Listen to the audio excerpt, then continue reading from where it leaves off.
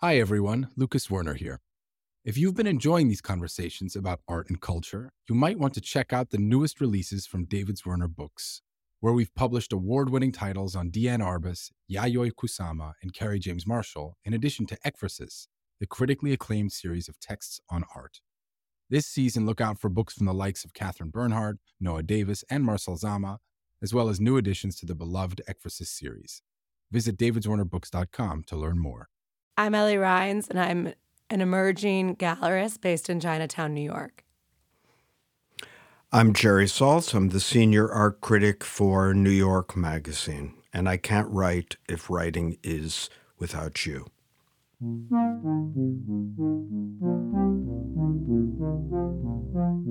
From David Werner, this is Dialogues, a podcast about artists and the way they think. Like the gallery is like a very all-encompassing kind of thing to me. Like I'm talking to the artists every day. I spend Christmas with them, like everything.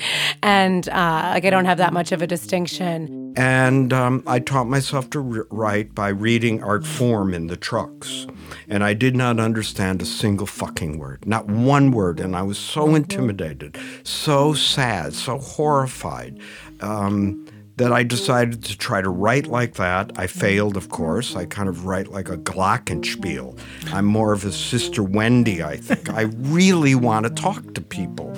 I'm Lucas Werner, and every episode features a conversation. We're taking artists, writers, philosophers, designers, and musicians, and putting them in conversation with each other to explore what it means to make things today.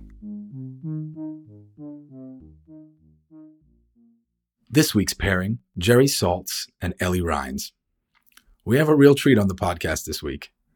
Jerry, of course, is the Pulitzer Prize-winning longtime art critic at New York Magazine, among the most famous and infamous critics around. And Ellie is the founder and proprietor for Gallery 56 Henry and one of the most influential young gallerists in New York City. Her influence seems to grow every day, soon, as we'll talk about, in the expanding footprint of her spaces.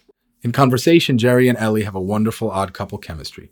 Ellie is an old soul, and Jerry is relentlessly young in his approach to the world.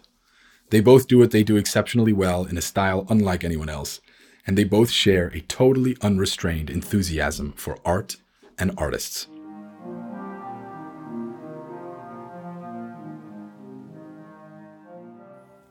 Jerry and Ellie, thank you so much for coming today to chat.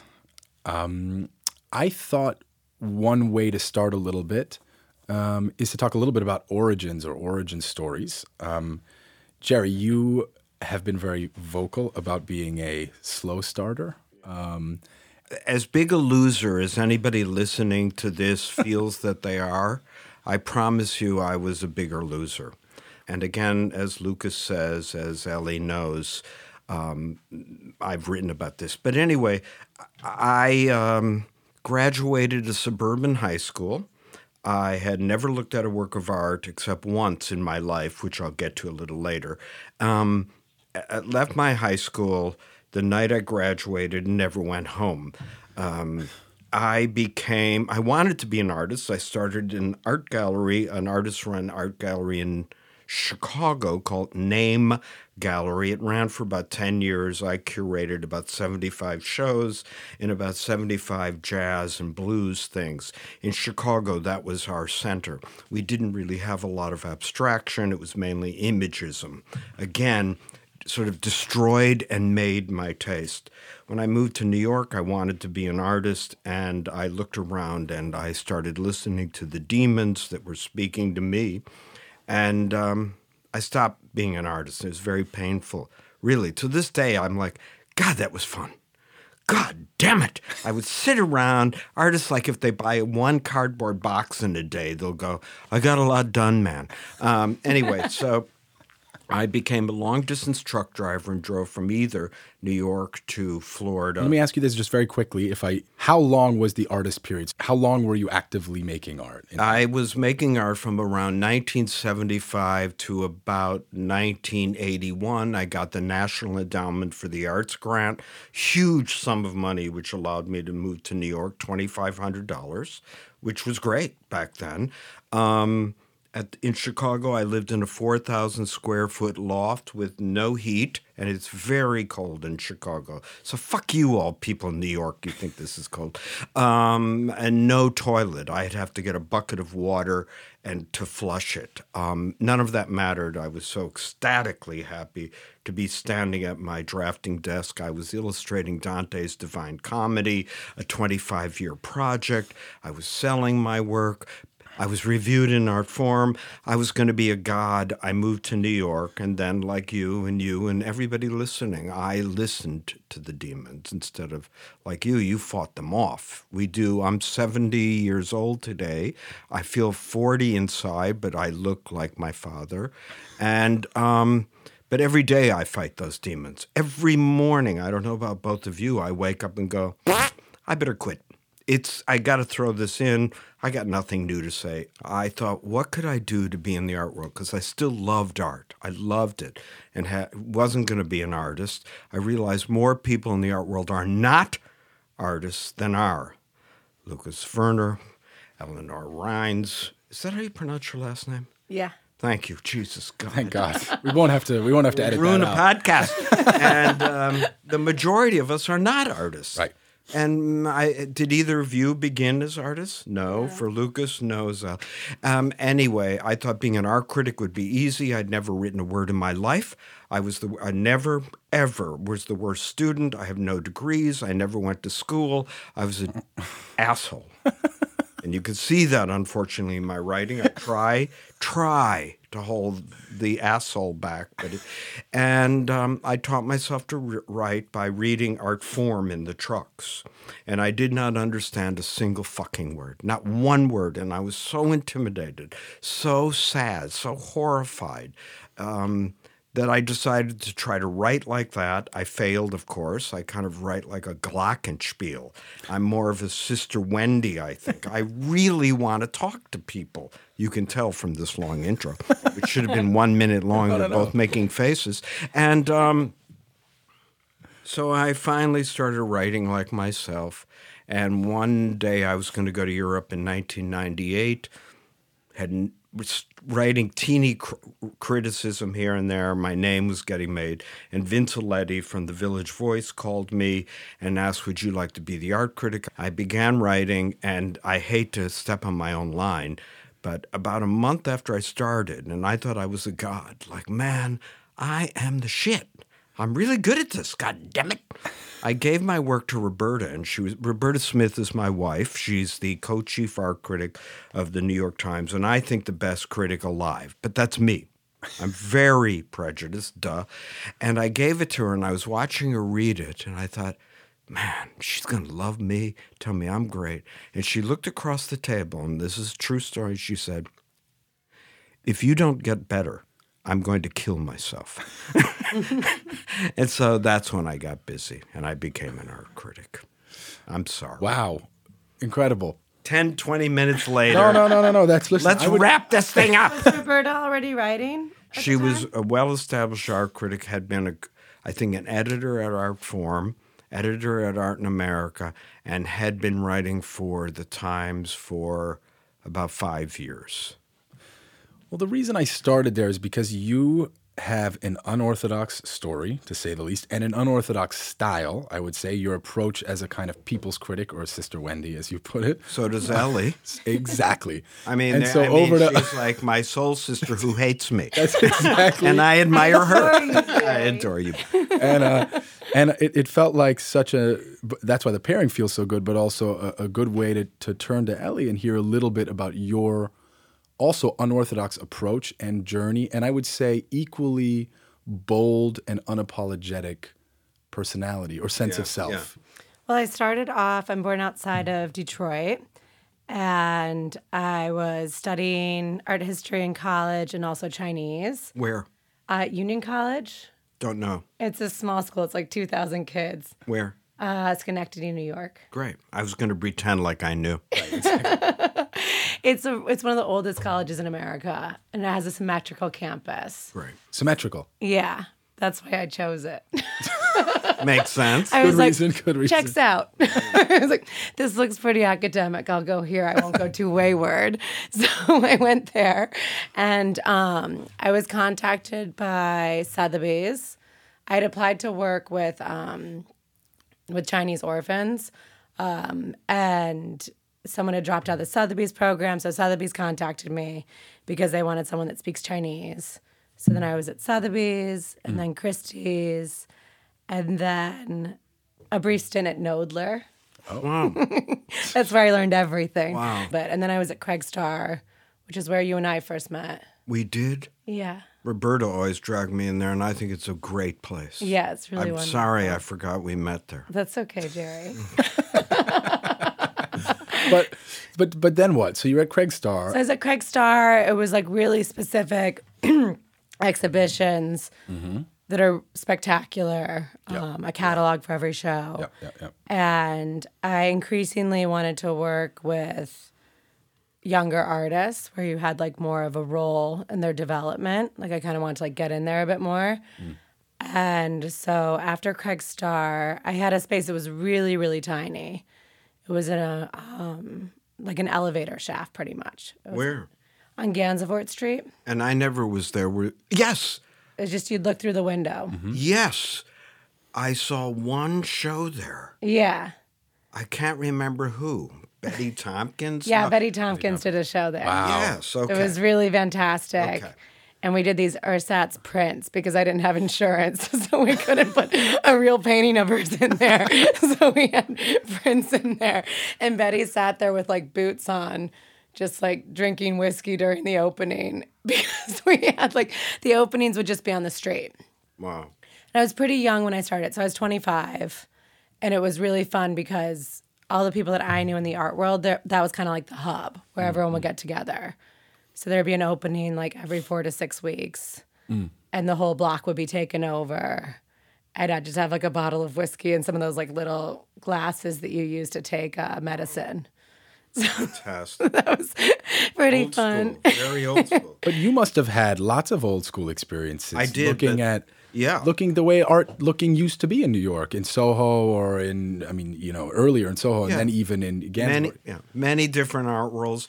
But this and David Zwerner started this way, but a larger scale of just this guy sitting around the front desk, and the same way Ellie sits around the front desk. And so you had huge things. And so did you know a lot? Were you staying up late every night with other artists and stuff? Yeah, I was spending a lot of time because I wanted to just like meet all of the artists. I felt like I'd kind of missed this block from being like in kind of blue chip sort of stuff. So I felt this need to kind of catch up. And what hole do you think you were trying to fill? Well, I wanted to have a space where artists could kind of do like a Zen stroke sort of approach, like really focus on something specific that their primary gallery might not want to show because it might be like hugely unsaleable or something like that. So this kind of like focused iteration so that someone could really like flesh out something that they're trying to do. Like as a gallerist, I think it's really important to just exhibit artists' work so that they can then like feel that they put something out in the world, and then that's how they progress to make their next body of work. How much was your rent in the very beginning on Henry Street ballpark figure? Well, Gansevoort Street was like $1,500. Great. Which was either like a huge steal or a ripoff. It's unclear. And then Henry Street is $3,500. Amazing. Yeah. That's why you could do it. Yeah, I've had that flexibility, so that's also why I've been able to be like a little bit more risky with exhibitions where I can do something like shoot from the hip a bit. That's really fun too. Like when you offer an artist a show, that's like The fun part. Yeah, that's the fun part, and then you just work for the artist. That's like the only moment when you really have any power. What people may not know about LA's 56 Henry Street is that you go in there. It's a wee teeny space, smaller than your one bedroom in your New York apartment, tiny. And the art always looks pretty great. You know, you bump into things. But then she's sitting around in her kitchen, in the back, /office /apartment /stove, and there's always like 4 other kids there. True that. And if you're old, you immediately feel old, but that's great. That you should have discomfort. And everybody's kind of welcoming there. Have you hung out with her? Yeah, absolutely. I go there on Sundays. I'm going to the opening tomorrow, fabulous opening tomorrow, which I'll be at. So, Ellie, how does it work for you when you offer that first show? You know, like what has preceded the offering of the first show? What conversations have happened, or what feeling have you had? Yeah, I look at a lot of art all the time, and I just try to see like as much as I can. And then visit a lot of studios, let something like sit for a little bit. And I'm really interested in New York artists in particular. Amen. I'm all about local for this pandemic period. Yeah. Yeah, I think it's really nice to kind of be looking in our own backyard a bit. And I like the idea of showing a New York artist and helping set them up with European galleries or LA galleries. And I feel like that's me doing a good job at my job. And so sometimes it's almost based on like a certain style of painting. So I might be kind of like curious, like, okay, I'm seeing a lot of people that are making figurative painting. And then I want to kind of look around and see who I think is actually has like a chance at kind of pushing the dialogue forward a little bit. Yeah. Like Joe Messer's work, kind of like teetering. I was talking to her on the phone today, and I was saying that like if describe her work a teeny bit. Yeah. It's like in between figuration and abstraction. Okay. Which is a really generic way of describing work, which sounds like every like artsy bio line. I was telling her, I was like, if you ever are on something like that, we're gonna have to like make sure that we get them a different line with it. I like that, but go on. Talk about like Delacroix a bit or something like that. But yeah, so like based on that description, you could be kind of like, okay, is this really gonna be something that's interesting? But then like the experience of the surface of the painting and the way that she weaves in and out of it and the rigor with which she's approaching the canvas, to me is really exciting, where I'm like, okay, this artist has like immense potential. And when I offered her a show at the gallery, I'd known Jo since she was an undergrad at Cooper, because I'd hung out with like a bunch of that group of artists. And so I'd always looked at her work and been kind of interested because I know her personally. And then I saw a painting of hers that was in a group show, and I was like, oh, wow, this really has something to it. And then one of my favorite things is when you offer an artist an exhibition and they're not quite ready yet for the show. So I said, and I try to be really honest with the artist because I think it's important to be that way, and it's much more respectful. So I said to her, I don't think you're ready for a show yet, but let's schedule you for this time. And then I'm going to come back in the studio in like 2 months, and I'll come back again in 4 months. And if you're not ready enough, like I care too much about your work to have you like do the wrong first step. So like we can push it back. I keep my schedule like really malleable for that. I love that. I love galleries that sometimes will say, I'm not even sure what our next show is. Well, not that far, but 2 shows from now. No, I'm fine with that. Right. Fine. Extend a show, don't. Yeah, exactly. How do you look at art, Lucas Werner, similar to how Ellie does at the different end? Do you go to studios? Yes, absolutely. And of I have to unknown artists, etc. Yes, less than I would like to. Sure, of course. But I will say that this new venture we started, Platform, which aggregates a lot of great galleries, Ellie's among them, and brings a lot of artists that I haven't heard of to the table. That's made me very excited. Right. Because I'm looking at, even if just images initially, every week I'm looking at hundreds of artworks that might be coming from all over the country. And so you really get a sense for what's in the air, which is very exciting. And then, of course, like what Ellie's describing, you can see this person feels like they're taking what's in the air and distilling it in a really interesting way, which in a funny way is also what you are doing when you go in. Yeah. And how old are you, Lucas Werner? 31. 31. And Ellie, do you mind if I ask you? 33. Okay. I think this is a good opportunity for Lucas Werner also to answer the charges against a Platform and stuff like, man, he's sucking up all those email addresses. He knows where all your goddamn collectors are, man, and they're going to steal your artists. Which what are the? I think those are the main ones. I think that's the main one, and they're all going corporate. So answer that. Sure. Is there any interest in stealing artists? Absolutely not. In terms of email addresses, all of the ones that anyone who transacts with the gallery's artist, all that information goes back to that gallery. So Platform came to be. What is Platform for the listeners that might not know? Oh, yeah. It is It is a website that hosts partner galleries like Ellie's, like 56 Henry, who each exhibit typically 2 artists, 4 works per artist. So really like an art fair model in that way, a limited amount of work.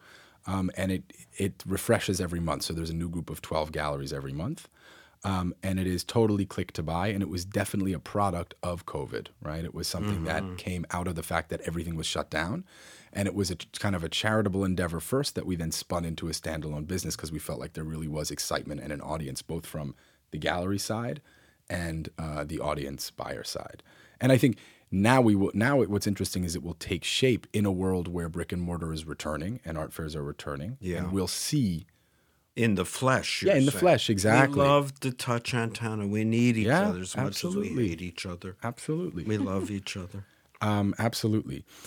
I was curious if you guys would each talk a little bit more about what you are seeing, like if there are trends that you're seeing, Jerry, that you're excited about, things artists are thinking about that seems particularly stimulating to you, right? Problems, whether those are political or environmental or formal, but things that are really kind of attracting you or that are giving you that tip of the fingertip feel. A couple of things. I think we all know, and it goes without saying, that more art is being made by more people from more places and more underrepresented people than ever in our lifetimes or the history of art. This cannot be bad. It is not possible to have 75% more of the story being told than has ever been told in 50,000 years and call that bad.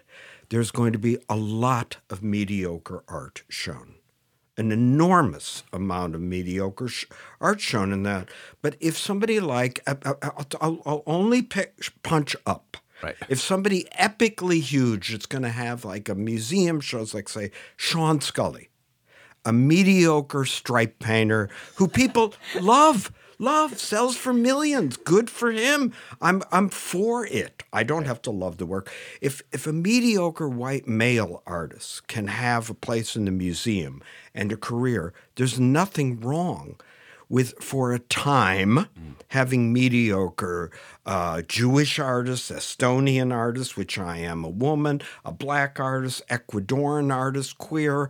I'm fine with that because as a 70-year-old, I've learned something really interesting. It sorts out over time. And almost always the mediocre artists tend to fall away. And you might complain, but they're all making money. And I would say, I want everyone in the art world to make money, the good, the bad, and the very bad. Because it is then that we get to see what you are. And I don't have a job unless you all are open.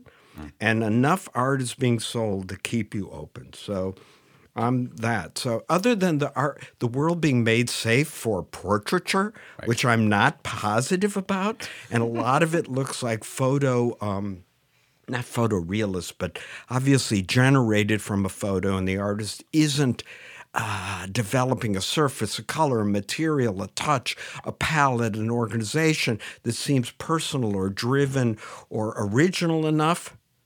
That's a problem for me, that it's like a zombie realism, if you will. But even that, you just never know. Something good could come out of it. Right.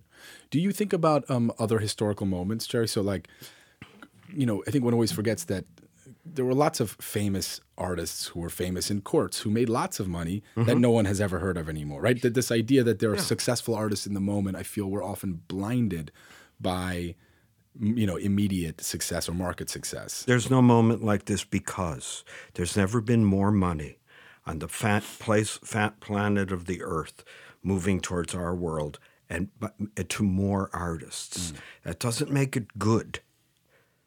We know that because every museum expanded to the point where every museum is not good. I mean, there's these empty atriums that have to be filled with 50-foot-long wall labels. And viewers spend 20 minutes looking at the label, 3 minutes taking a selfie. Again, I'm fine. Right. But programming, right, the work, it will be there. I'm not complaining about any of it. This is the situation, so I don't compare it to any other time. And what it helps is somebody both like the David Zwirner Gallery to keep trying to do what it does, and the 56 Henry Gallery to keep trying to do what it does. And for me, that really works. Does it work for you, Ellie, or is it oppressive? I think it's good. I like what you were talking about with this kind of figurative portraiture. Paul Schimmel said he called it regional figuration, which I thought was really great. This kind of thing where it's like, Interesting. I don't need to see another portrait of someone's aunt. That's like a lot Unless of the it's good, that you're seeing. yeah. But I wonder too if it's kind of.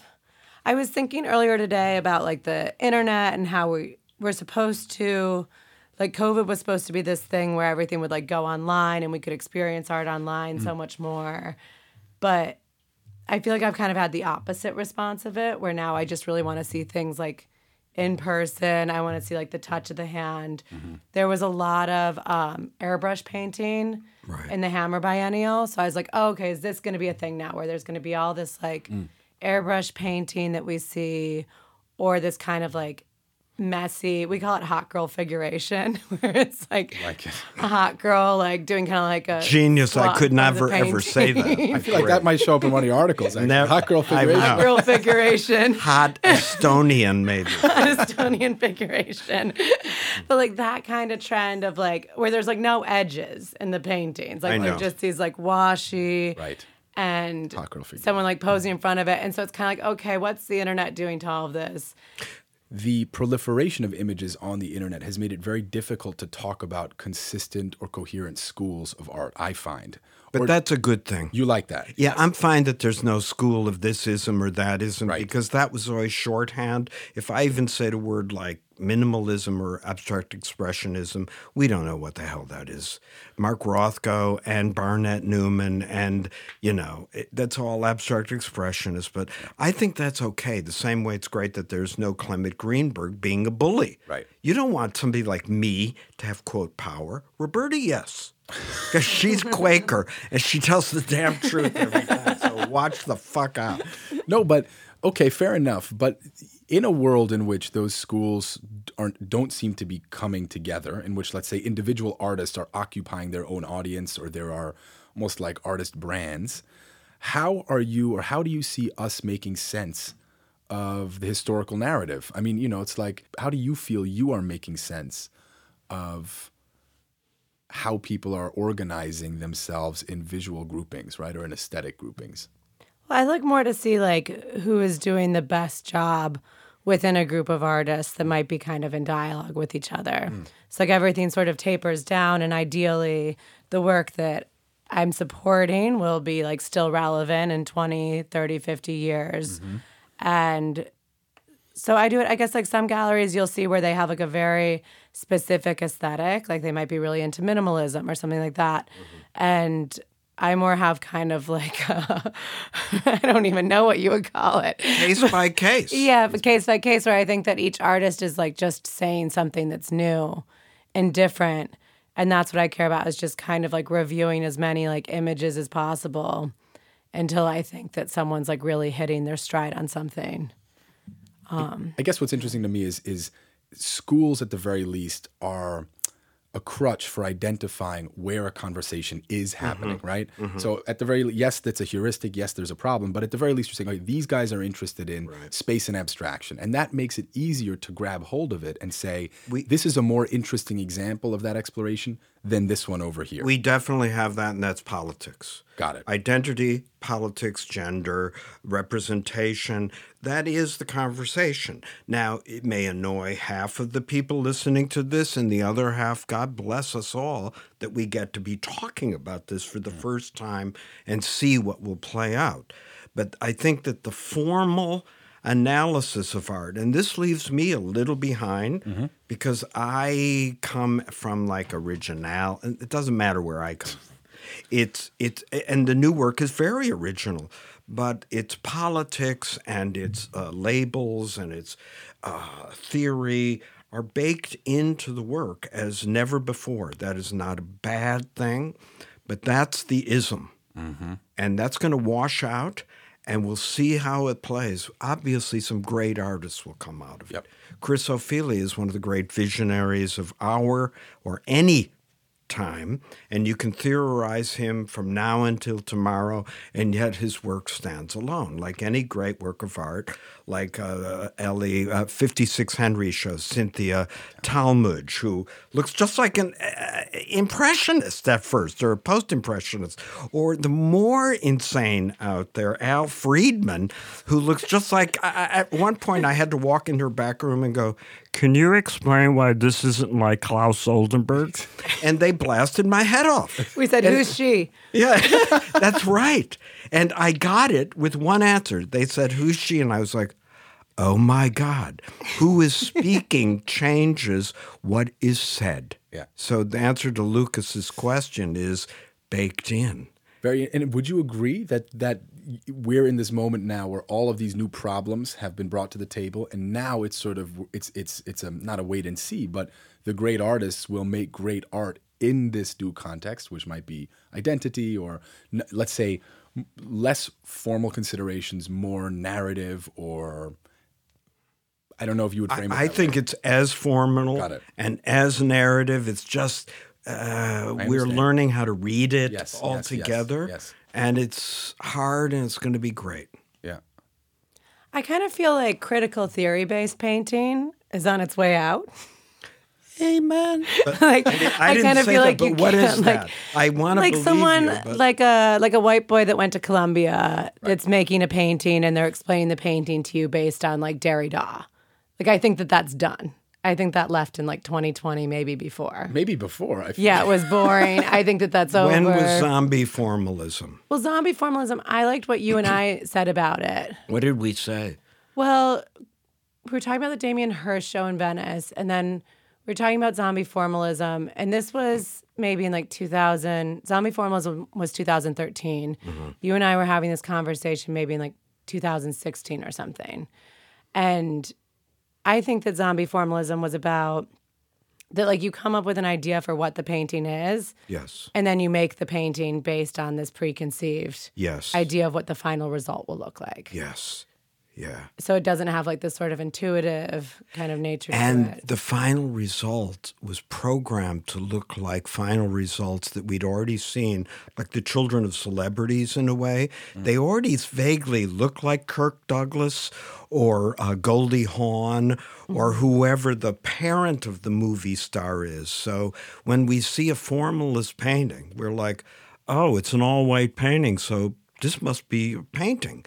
And it must be good because see, I'm going into it, but that's looks like art and it looks like expensive. Art must be good, right? But I think abstraction will come back a bit. I think that we're on the cusp of like because it's been so exhausted with all this figuration, and I think that we're really like yearning to see something. Like I like how the gallery kind of like by being in Chinatown and having all these people like love art that are coming in all the time, I get to kind of like hear everyone's opinions often, and just even like having work up in the back room and seeing what people gravitate towards.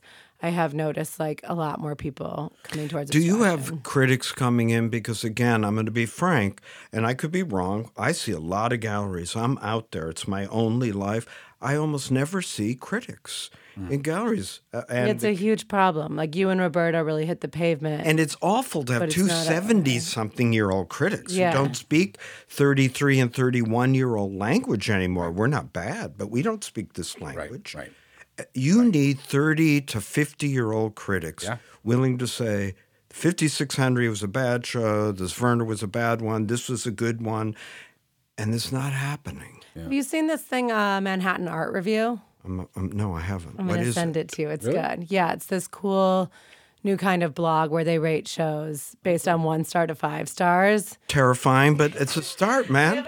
I was just going to say, one of the things I noticed in the previous 2 years, and it feels like part of the game changer, is that the screen obsession has led us to become very literate at what looks good on a screen as opposed to what looks good in person. I find myself much more capable of making those judgments when I am looking at art, like, oh, this reproduces really well digitally.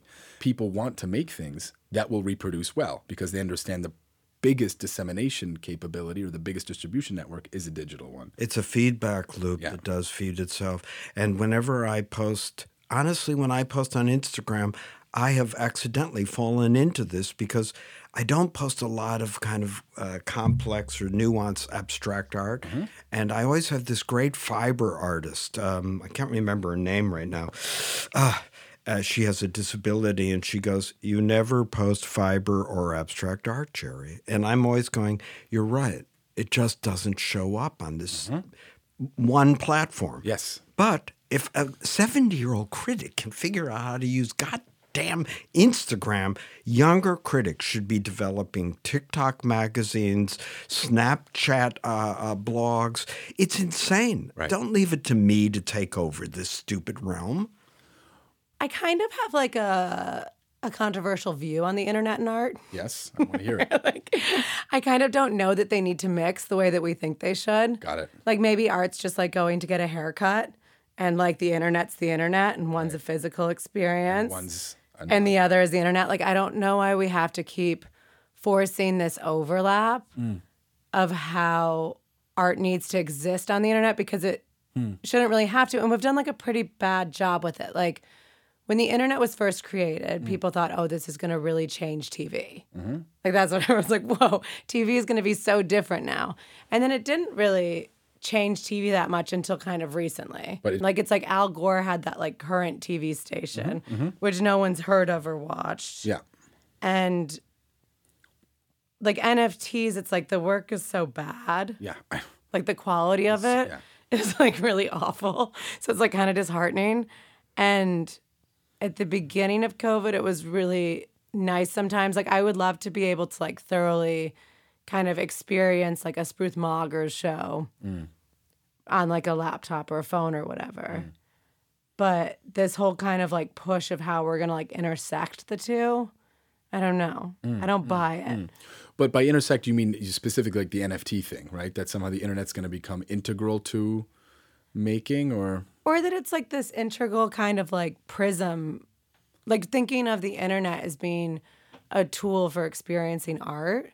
Like maybe it shouldn't be a tool for experiencing art. It should be like a resource to do additional research. Right. To look at something and think, oh, okay, this might be compelling. I want to see it in person. Right. I think that, it's a nice tool for you, the same way that you might read an excerpt from a book and decide that you want to read the book. Right. Good. But I don't think that it needs to be something that's held on like the same. It doesn't need to be like equated with experiencing work in person. I totally agree. I think everyone would agree. Have you ever sold a work of art that somebody's never seen? Well, yeah, of She's course. smiling. No, I need it, but I just don't think that like there is this kind of problem. Like the Mary Weatherford show that was at Gagosian, like I was looking at it through my phone because it looked better to experience it through my screen. Way better on phone. Yeah, than it did. Anyway. I have one bigger question which I would like to ask. I'd like to know everybody's first work of art that blew them away and you died from it and it changed your life. What work of art do you remember that just you were thunderstruck, that got inside of you, that blew you away and you knew it had landed in you and that changed your consciousness and that is still in you a little? The answer is there are two very different experiences. The first one was really an experience of what an artist's brain could be like, and that was Jason Rhodes. And that was seeing full room-sized installations where I knew that there was a system at work.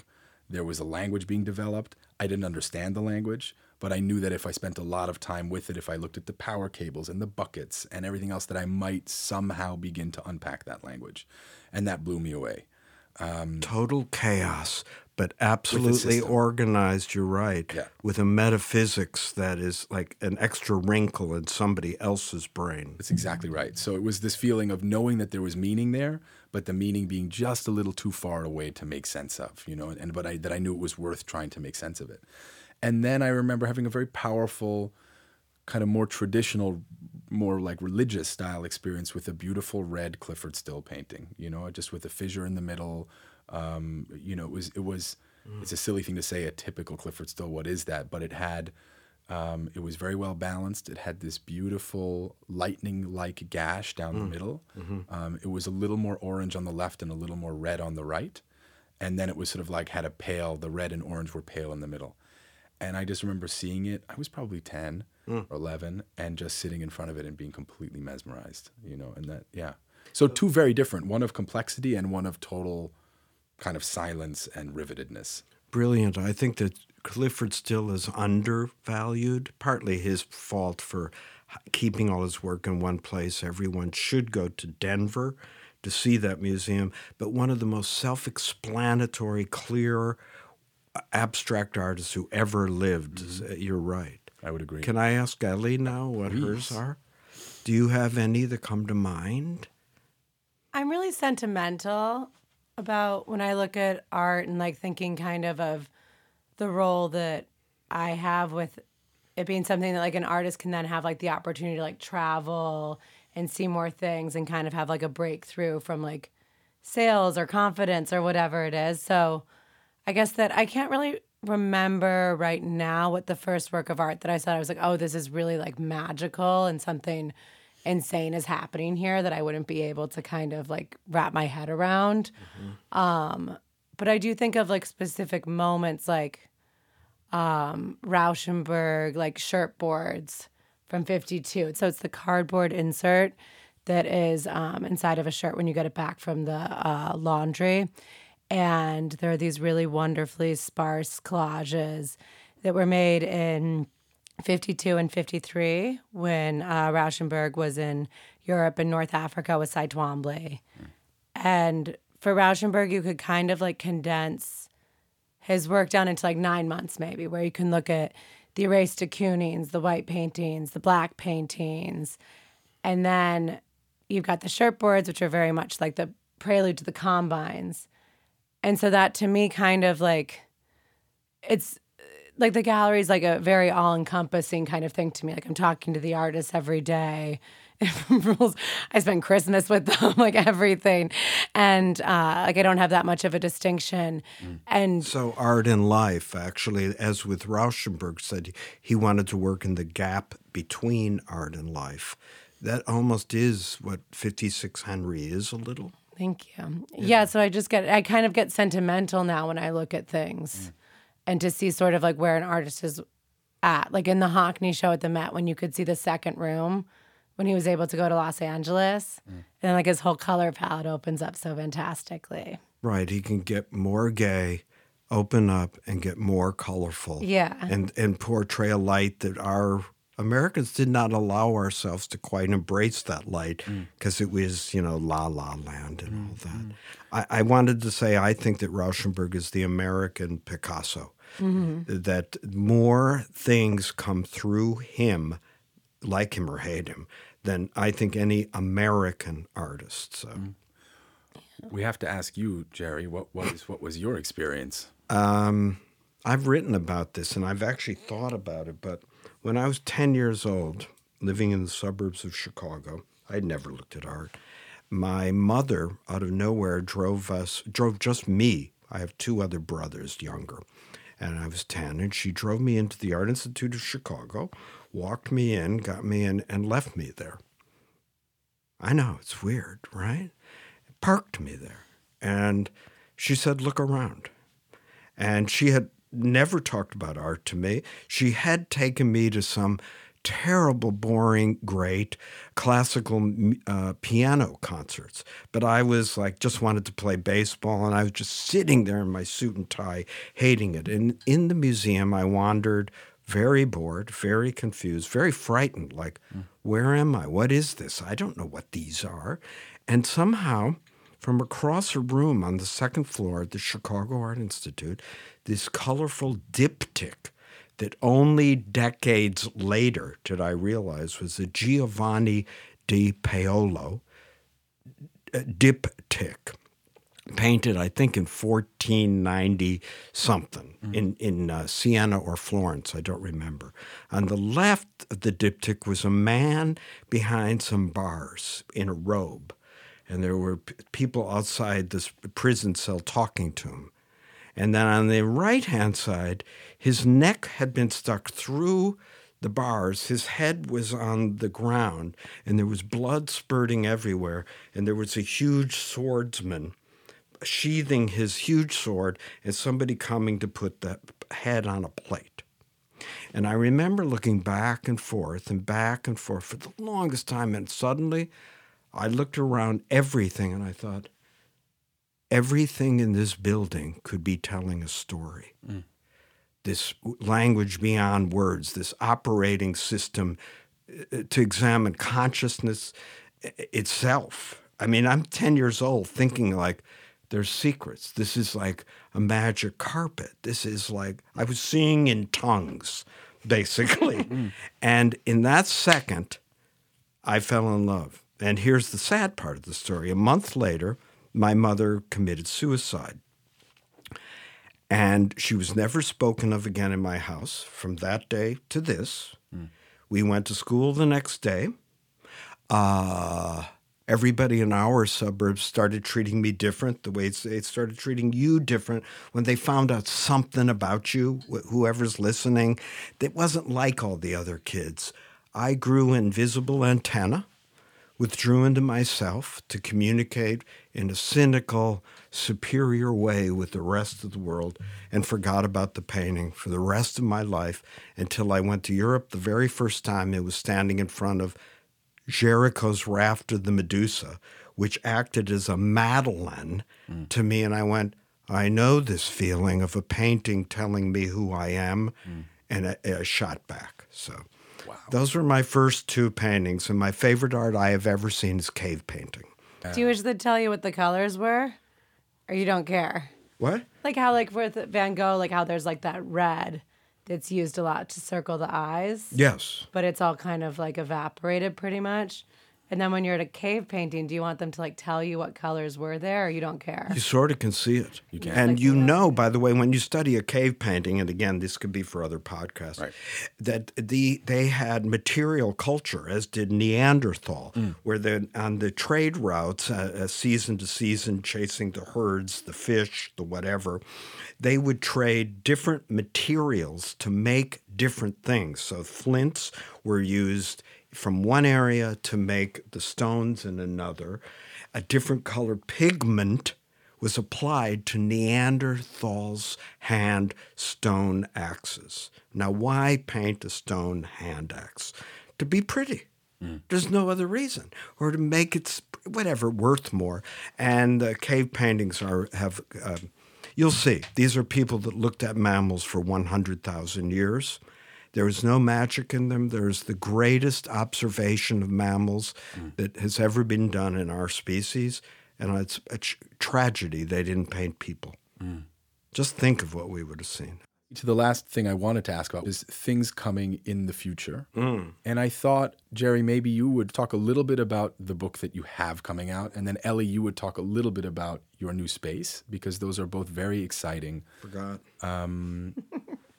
We like talking to each other too much. Yeah, exactly. We're having too much fun. But of course, many people listening will know your How to Be an Artist, will know your book, and will likely know, since you put it on Instagram, that there is another book coming in the coming fall, I believe, Yes. right? In November? November 1st, I'm releasing a collection of my work plus a few new essays called Art is Life, which for me means people ask, what is art made out of? Art is made out of life. The deep content of what you're seeing is life, history, people's biographies, everything. And it's a collection, and it really covers art of the 21st century. And I hope to also write about what I was trying to do, quote, how to be an art critic in my own work. And it covers this arc of the total paradoxical change of the art world that we've just lived through, and that art history is about to be rewritten. And it was an important period. In some ways, there is no such thing as the greatest generation. But in many ways, I think that we have lived through in the last 30 years among the greatest art I've ever seen. And we all have different artists, and I'm not talking about old art. No. So that's what the book will be, and I hope everybody will buy it, and I'll give you your money back if you don't like it. It's cheap, cheaper than a pizza, for God's sake. $20, I think. Thank you, Jerry. Ellie, and your new space, you're expanding? Yes. We're opening a second location at 105 Henry, which is down the street from 56 Henry. And Will you change the name of the gallery? I haven't even really figured that out yet. I'm like, oh, we'll just kind of take it as it comes. But I guess I was kind of into this thing where we did something for Cynthia Talmadge's show when it opened. We were all at the National Arts Club. Lucas was there. And everyone was kind of talking about, like, how they should take the place over, like that they should make the National Arts Club cool. But, well, like, I kind of, though, was, like, a little annoyed with it. I was like, oh, is this really what's going to, like, why don't you just be in the room and appreciate the room instead of, like, thinking that what this room needs, like, what this molding really needs is you to be there. Right. And so I kind of have been sort of, like, just, like, I don't want to expand the gallery into, like, multiple cities and that kind of stuff. I just want to have, like, a slightly larger space for the artist to be making work instead of it being too, like, ego-driven of kind of, like, an endeavor. So it's pretty simple. It's just, like, the artists are making larger paintings, and they've also been able to figure out, like, their studio apparatus to produce more work. What does that mean? Like, just kind of as, like, an artist starts off and they're, like, just graduating from school, they might not have this kind of, like, formal studio practice. They might just, like, work on, like, a show-by-show basis. Right. But then as, like, they're able to kind of develop more and more and have more confidence and maybe, like, not have a second job, then they can just be dedicating their time to their studio full-time and, yeah, take on bigger spaces. How big is the new space? It's, like, I think 800 square feet. It's a storefront? Yeah, it's on the corner, which Who doesn't I like. love storefronts, for Yeah, God's sake? yeah, we've got to make it as easy as possible for everyone. Is the floor wood or cement? We're gonna pour cement. God We've damn been it. doing the renovation in like 2 weeks because we've been really excited about it. It's going to open very soon. So Tully's in there and Diego, and they just work all the time. They took the day off today, but pretty much we just took down the walls, took down the drop ceiling. There's some nice tin ceilings. I'm keeping it. There's a lot of sunlight that comes into it, which I think is really lovely. And it's 2 walls, and yeah. So this means that you will go between both spaces and have somebody in each at all Scooter. times. You have a special Yeah, on a scooter. I'm going to get a Segway Little segue. Genius idea. with Wi-Fi in it. Lawsuits. So is it a block from 56 Henry? It's like a block and a half, and Near I really... where? What's the cross street? It's on Henry and Allen. Allen Street is equivalent to First Avenue kids Yes. in New York. And so my friend Leo Fitzpatrick, one of my best friends, he has a gallery on the block.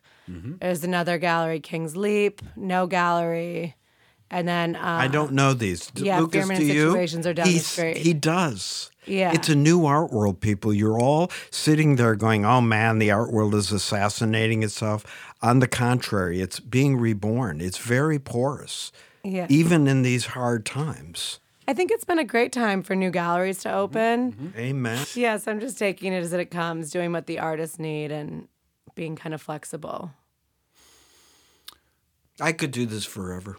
Guys, on Prove it. 24/7. On the 11s, let's Go to do karaoke traffic. now. exactly, into karaoke. I've never done karaoke. We're in Koreatown. We're close. We should go. There's great places around here. Guys, thank you so much for being on here. Thank you, Lucas. Thank you, Lucas Werner. Thank you, Ellie. Dialogues is produced by David Zwerner. You can find out more about the artists on this series by going to davidzwerner.com/dialogues. And if you liked what you heard, please rate and review us on Apple Podcasts or wherever you listen. It really does help other people discover the show. I'm Lucas Werner. Thanks so much for listening, and I hope you join us again next time.